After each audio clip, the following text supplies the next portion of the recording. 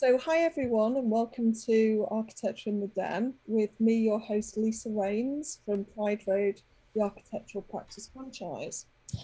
And today I'm delighted to welcome Gregory Cowan. So, would you like to introduce yourself? Hello, Lisa. Hello, everyone. My name is Gregory Cowan. I'm an Australian born and trained architect, and I moved to the UK 17 years ago, plus a few days. And I've been here working in London for most of that 17 years, with a year abroad, nearly 2 years abroad in Mongolia, but I've also been working in some other European countries. And I've recently retrained as a coach, as a life coach, and I've started a new enterprise as the architect's coach. Awesome. So, I know we we have regular chats. Gregory and I. We are co-hosts on Clubhouse on a Monday morning. The room is constructive together. It's 8 a.m. to 9 a.m. on a Monday morning, bright and early before kind of the work week starts. And it's a really nice gathering of people. Quite a few architects in the group. But a topic that comes up every now and again is the difference between coaching and mentoring. Yes, indeed. Put you on the spot there, Greg. It's a Um, great topic. yeah, I wonder if you can just elaborate. I mean, um, oh, I keep on getting told off because I keep on getting forgetting to plug Pride Road, the architectural practice franchise. And in Pride Road, we provide both coaching and mentoring. So I provide the mentoring, and the franchisees mentor each other. But in addition to that, we do have a coach that we use, and they are two very different things. And often there is quite a bit of confusion between the two. But Greg, would you like to clarify? Sure, sure. Yeah, I'd be happy to. So I actually come to coaching from mentoring, and Yeah. I've been mentoring for some time. I realized recently I was mentored when I was a university student, and Mm. I was mentored by a senior practitioner in architecture in Perth, in Australia, where I trained. And I didn't really understand much about mentoring at that point, but I got a sense it was to do with asking a more mature and experienced colleague for advice.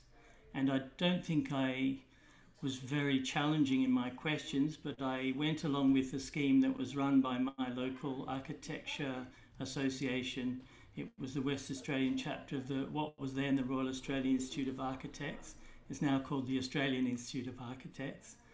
And I would ask him about, the prosaic nature of running an architect's practice, and about, what it's like to work as an architect.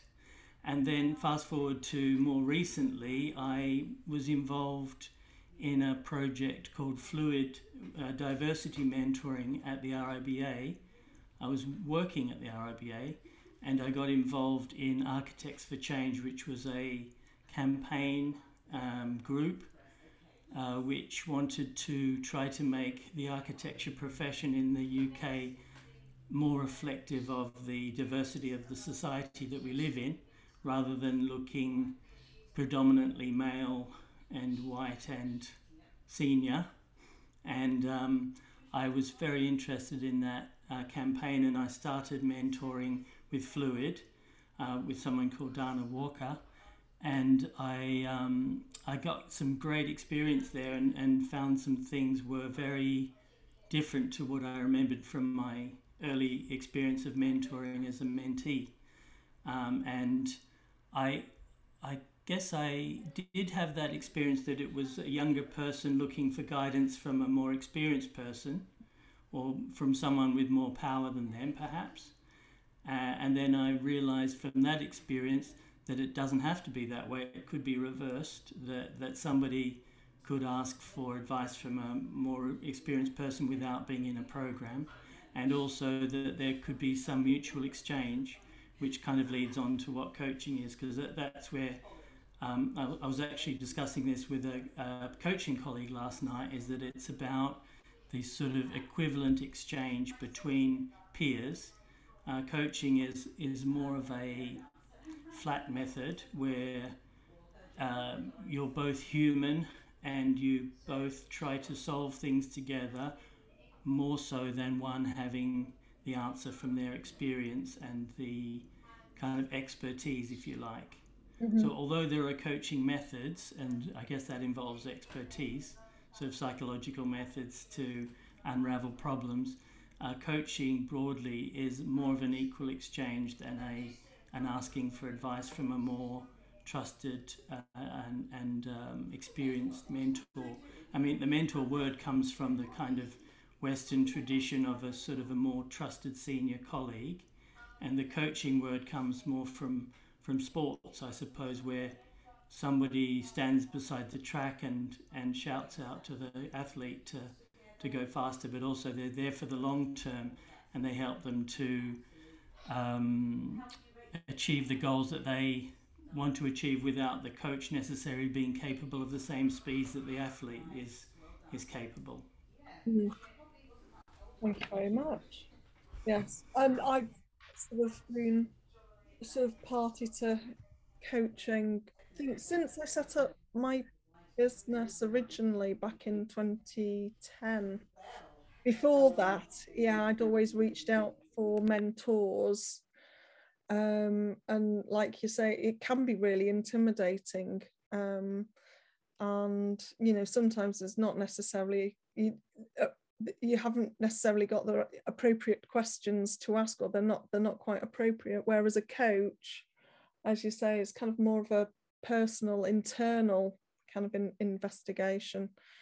And yeah, certainly in the business realm, sort of coaching has been really, really good for me. And I've been, on the RIBA mentor program, and I've sort of had a few RIBA sort of students myself over the last few years. And that is enjoyable, and just trying to help. But it's quite specific when quite specific questions like, how do I do my CV, and can you have a look, and can you have a look at my portfolio, and lots of, oh, can you tell me who your contacts are, can I have a job please? I mean, I've had that too with even with non-architect coaching clients where they are going through a career change, and they would also like to get some contacts and maybe get into your LinkedIn and see if there's someone in there that could be valuable for them. So I think there are some things that are applicable beyond architecture there that Mm, they're to do with CV writing and so on. I do quite a lot of that, and I think that goes. Although it's useful to have someone who's done an architecture CV, it is also something that is broadly applicable, and you can have almost anyone with some experience looking at your CV and saying, well, this stands out to me and this doesn't stand out as much. mm, mm. So, just going back to your journey, so what brought you to the UK? Right. Well, I had been at the end of a 10-year period of working as an academic. Mm, I'd been teaching in a university in Western Australia during the 1990s, and it had been quite an intense period where I had first had gotten involved from being an architect to getting into academia, but not being a qualified academic. I was more qualified as an architect than I was as an academic. mm, I had been working in Austria, and my university in Western Australia sort of snapped me up and said, we want to know all about Austria, and can you share with us all your wonderful transparencies of what you did in Austria, and tell us more about the scene in Europe and Britain and Germany and so on. And of course, I jumped at the opportunity. But then, after 10 years working in that university and also working in a twinning program between Perth and Kuala Lumpur in Malaysia, I was somewhat exhausted and wrung out by the experience. And also, I had not become qualified as an academic. I was still finishing my master's because at that time I had my Part 2 qualification, and so I was fully qualified in Australia. This was before the master's became part of the Part 2 qualification. Mm. And then I went on to do a master's by research as an academic qualification rather than as a professional one. Mm. And then at that time, I realised I would like to go and get some wider experience outside Australia, as I'd been sort of dining out on my Austrian experience for the last several years. It was time to get some more international experience. And then you moved across. Yeah, I moved to London, and Yeah. I quickly found myself. I had a little desk at the Institute for Australian Studies, the Menzies Centre in Russell Square, which was Yeah. very nice. That the then part of the University of London gave me a little desk where I could study Australian studies or write about Australian studies, because I Yeah. had one publication related to Australian Aboriginal culture and architecture. Yeah. And I then worked in the UK. I worked at Kingston University, and I worked in a bookshop and some other things before I eventually came to Reba and got interested in international development. So, And so then when you first came over to the UK, did you have anything set up when you moved across, or? I had one colleague, the one who I worked with at Kingston University, who I'd met at a series of conferences Mm. in Asia and in Australia. Yeah. That's Sarah Chaplin, now Professor Sarah Chaplin, who became the head of school in Kingston University. And so I went and knocked on her door in whatever way you do that in those days. It probably was literally a phone call rather than a email. Hmm. And so I found a way to get going with the Kingston University. But all the time I was thinking I wanted to do further study, Mm. and I couldn't afford it because I wanted to study at the Berlage in Rotterdam, Mm. and then, or The Hague, I think it was at that time, and then I couldn't afford the fees.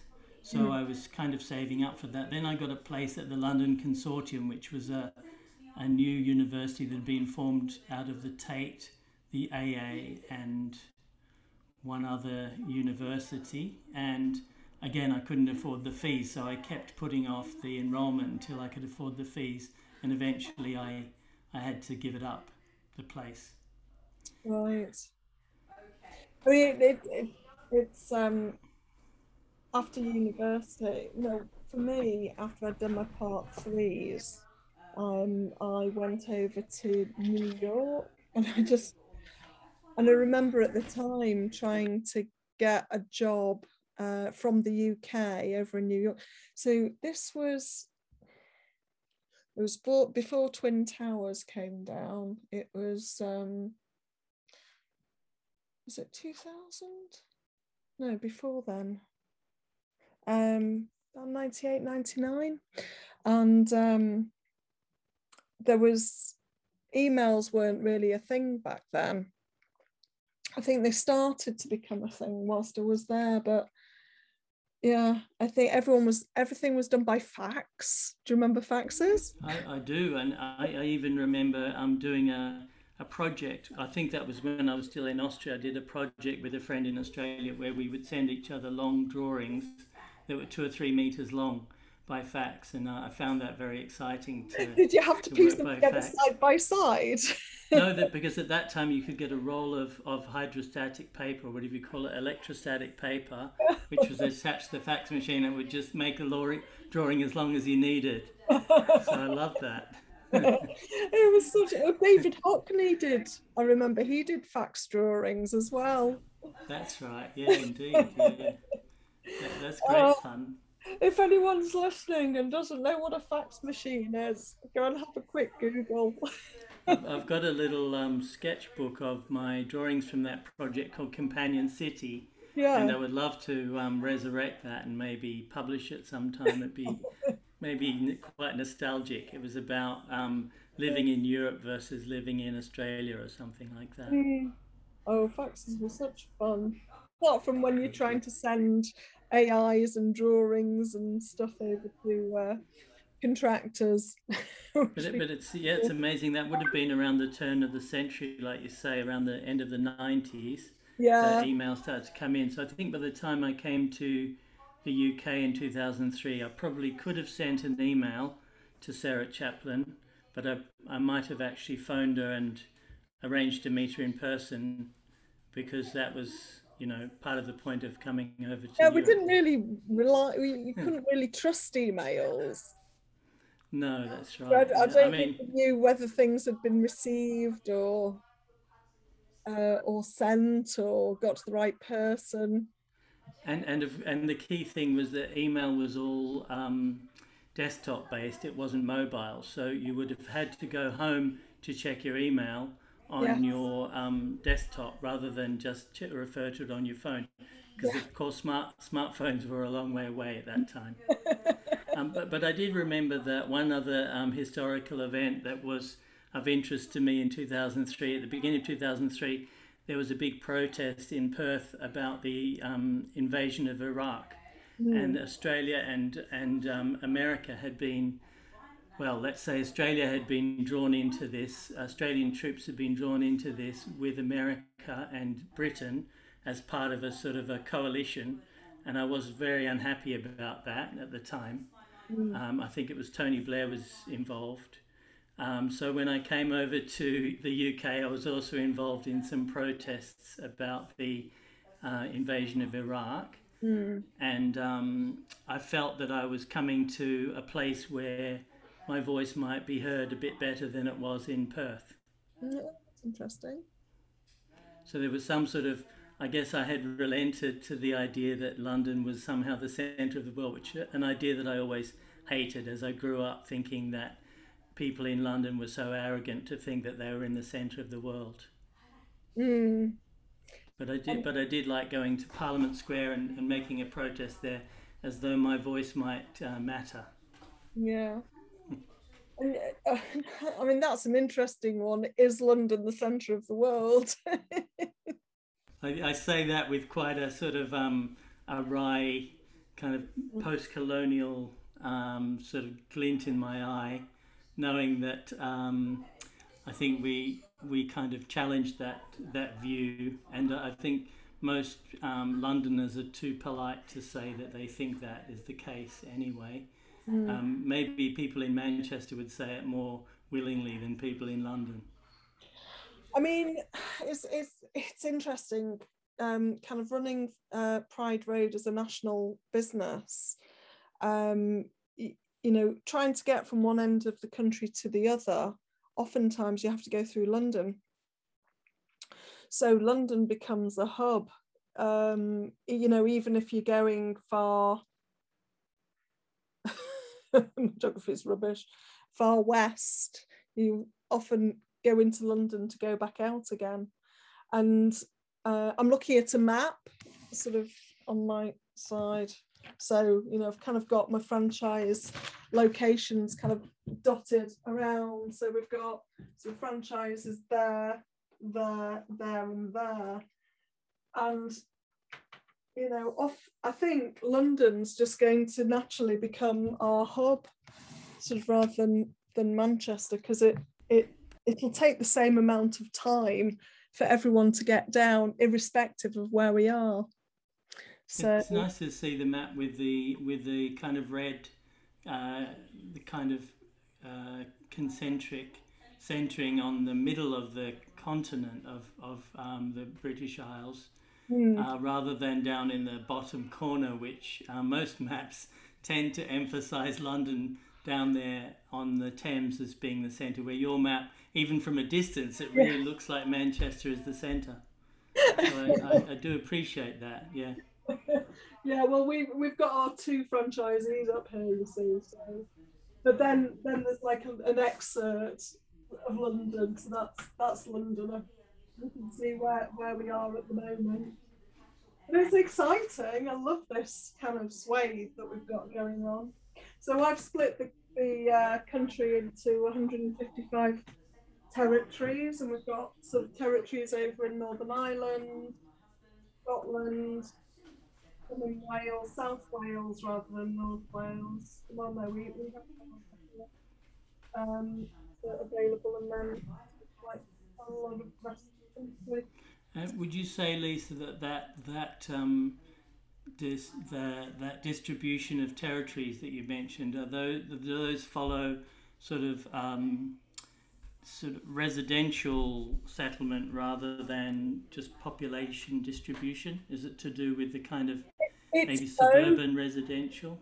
Yeah, it's both. Basically, is each territory 70,000 owner occupier homes within like a 20-minute, 30-minute travel distance. So there's a geography exercise as well as a population and density. So you can see kind of in North Wales, the grey areas don't stack up. I don't know, you probably can't see that well, but the grey areas don't stack up. So North Wales don't. These big white swathes don't stack up either. They're too rural. Yeah, so in Northern Ireland, we've got 1, 2, 3, 4 territories. But then if you're going up to Londonderry, that doesn't stack up. Sort of like around Newcastle, there's quite a few, but then just slightly north of that, it doesn't. Yeah, it's an exercise I went through, like sort of quite at the early days of the franchise when I was trying to work out sort of how big a territory should be for a franchise. And I kind of went through a franchise mapping service. They're called Atlas. And it was just fascinating. Cost a flipping fortune to do it. Well, you're dealing with OS maps and like all these really heavy data. Kind of like the process of producing a map that's got outlines was just, it's such heavy data when I was trying to print them out. I do love the physicality of a map on the wall, Yeah, and the pins and the bits of wall or whatever it is that connect all those lines with the centre. I do yeah, appreciate that. yeah. No, it's kind of just good to see, and just when I'm on the phone in fact, was on the phone I was doing a podcast a couple of days ago with Roger Wu. So he was an ex RIBA Asia Council member. So I was talking to him about the RIBA Council elections. And, we were on the phone and we kind of just Google Map Earth where he was. And that was just amazing. Yeah. It's just really nice to kind of see. I mean, that is one thing that kind of lockdown's done for us, is kind of brought us closer together. Yeah.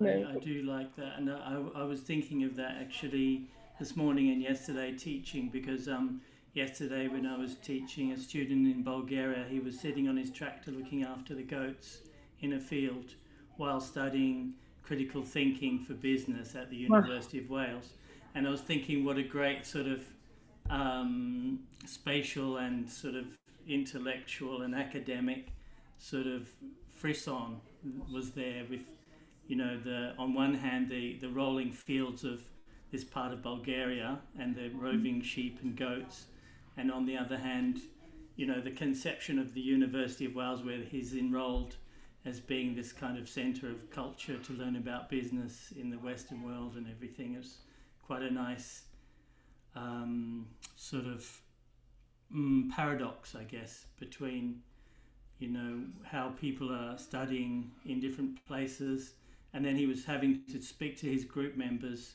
on the mobile phone in order to have a Teams breakout room Mm. with other students. So one was driving a minicab somewhere near Slough. Another one was, in a sweet shop in North London at a Jewish sweet shop or something. And so there was this great sort of dislocation of people as part of university classroom Mm. nowadays. Mm. And actually, it also reminded me of an experience when I was traveling in India, and I'd met this camel herder in India, and he'd said to me, "Oh, are you from London? Do you know anyone at Oxford University? Because I have a degree in comparative literature from Oxford University, and I'm just looking to reconnect to do some future studies there." And this was a guy with a bunch of camels in Rajasthan, and I guess the sort of people are so many people come to UK for the sort of exported education, and then they return to some other place. Yeah. Um, yes, it's a strange world. I guess I even experienced that somewhat from my studies in Perth. That I had people who I learned from who had studied in London or in the UK. Did you Um, say you went to Mongolia? that's right. So after I'd been working at Reba, I Yeah. also got involved in this project where I was supporting students who were doing projects abroad, Mm. including for the tsunami and other things. And then the agency voluntary service overseas VSO, which is a very established overseas volunteering organisation, was recruiting for an architecture teacher in Mongolia. Yeah. And I couldn't find anyone among the students in the UK who was suitable, so Yeah. I had to go there myself. Right. And it happened that I was quite interested in Mongolia because I had done my master's degree on nomadic architecture, and Right. I'd already studied the Mongolian yurts as an example of nomadic architecture, of sort of non-European nomadic architecture. Yes. So, So I was there for nearly 2 years as part of a capacity building project in yeah. an architecture school. So Mongolia became independent in 1992, and then it's had this sort of rapid urban development. And as part of that, there's been springing up some architecture schools, Mm. and one of those needed someone to help the staff to develop. So I guess that was one of my first experiences with coaching and mentoring as well, was working with Mongolian architecture teachers. Whereabouts in Mongolia was that? 'Cause Well, I'm glad you asked that. So the capital of Mongolia is Ulaanbaatar. yeah. It's the loosely translated the Red Hero. It's a Russian name for the center. It's the modern center rather than the kind of spiritual center, which is where the monastery was. Yeah. And that was developed mainly in the modern era. And that centre has a peri-urban area, which is a bit like a suburban area, but it's peri-urban rather than suburban because it's kind of an unplanned settlement that surrounds the capital. So if I was looking, I'm going to go on to Google. So Mm. what shall I type in? Yeah, so you could type in Western ULAAN Western UL. AAN Yeah. BAA CAA. TAR. CAR. Yeah, that's the city is Ulaanbaatar, but then the west of Ulaanbaatar is the part. Okay, we're zooming out and zooming back in. Oh, I'm heading It's come up with the Best Best Western Western. Hotel. Okay, that's fair enough. So what you're seeing there is the kind of, let's say, the traditional formal architectural centre from the 20th century. Yeah. And then surrounding this core is a huge pancake of what they call gear districts or unplanned settlements, like what you see in Latin America as sort of favelas or encampments of tents. Maybe if you zoom out a little bit more, you'll see at the edges you've got like a very fine grained sprawling areas of Like down. yurts. Yeah. Yeah, all those ones outside the kind of geometric edge of the city. Yeah, there we Oh, go. oh, So these things called horo are districts of yurts. So all those there, you've got some oh, formal buildings, but many yurts, which are the circular figures there, oh, like little wow. spaceships. Yeah, So that's there's really quite looks cool. like there's quite a bit of infrastructure there.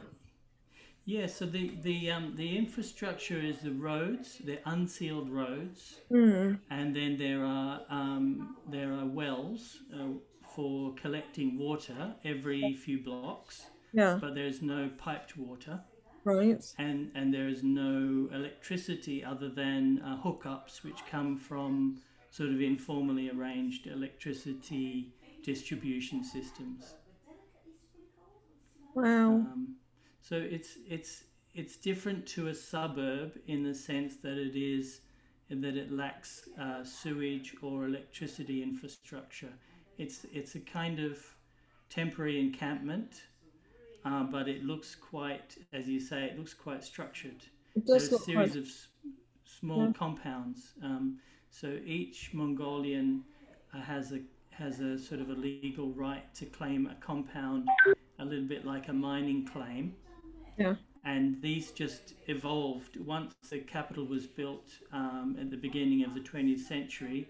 These little encampments just started to mushroom right around the centre of the formal city Hold on. as a kind of I think informal. I've got a bit of a street view on this main road that looks Oh like it yeah, splits the yeah, great. industrial to these encampments on the That's right. left. Yeah, you can uh, see a lot of modern vehicles, but also some kind of agricultural vehicles. And Yeah. nowadays, you don't see as many people with horses and carts like you did Yeah. 10 years ago when I was there. And the roads there are more sealed roads than there used to be. And what's the Um, temperature like over there?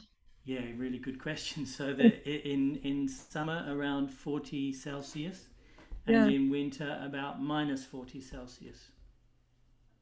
Wow. Very cold in winter. So it's what we call an extreme continental climate because it's a long way from the ocean.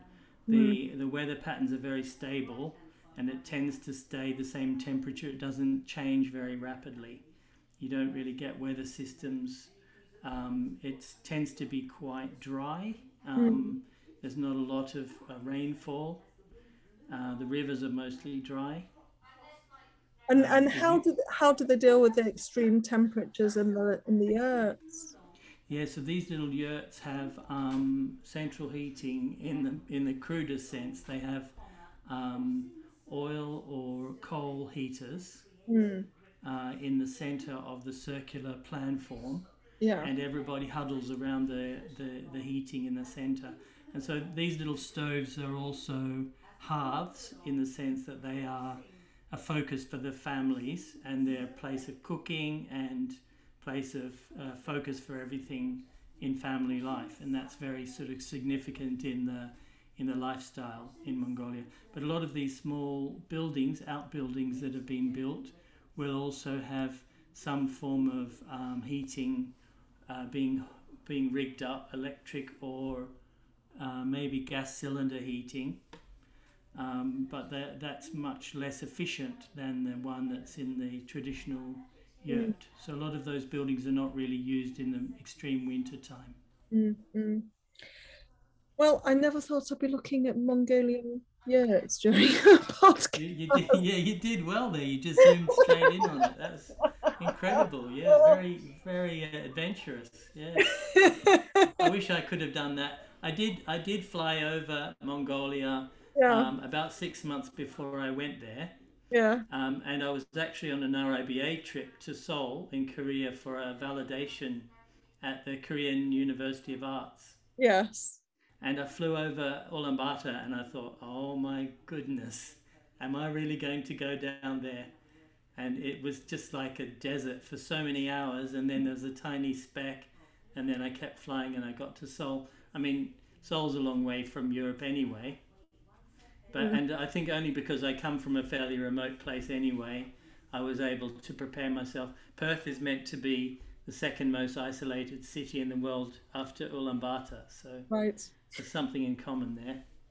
Um, yeah. I think I need to draw this to a close.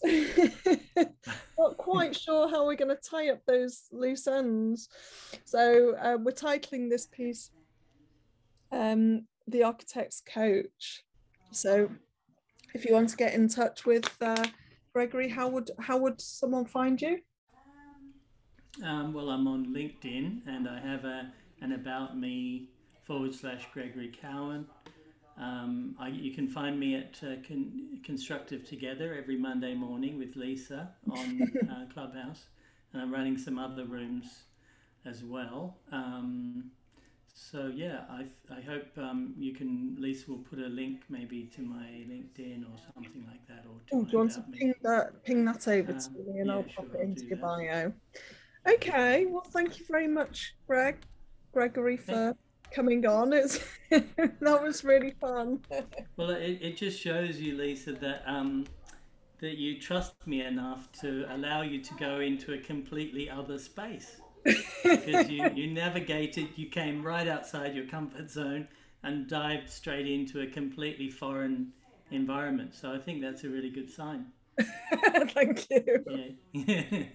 Um, well, if everyone's enjoyed listening, which I'm sure they have, please do subscribe to Architecture in the Den.